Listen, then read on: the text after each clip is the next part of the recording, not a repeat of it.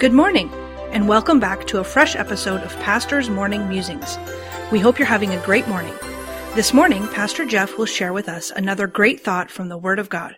Pastor Jeff, where will we be musing this morning? Good morning. Today we'll be in the book of Philippians, chapter number 2, beginning in verse number 1.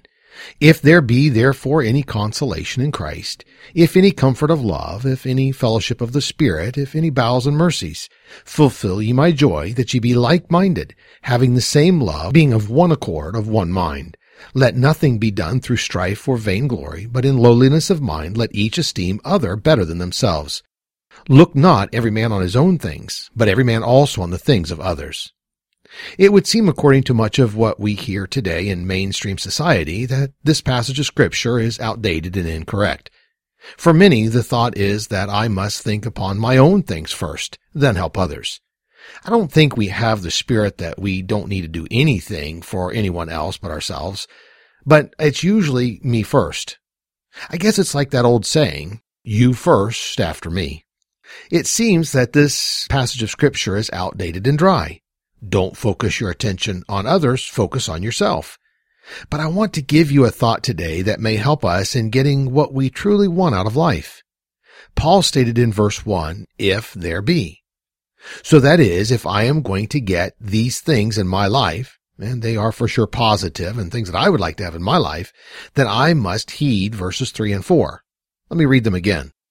Let nothing be done through strife or vainglory, but in lowliness of mind let each esteem other better than themselves. Look not every man on his own things, but every man also on the things of others. Famous motivational speaker Zig Ziglar used to always say you can get what you want out of life if you help enough people get what they want. Now that's a powerful statement and seemingly a principle that could be developed from our text. If you only focus on your own things, you'll never be satisfied. You'll never be content. You will always want and need more. Here is where the law of multiplication comes in.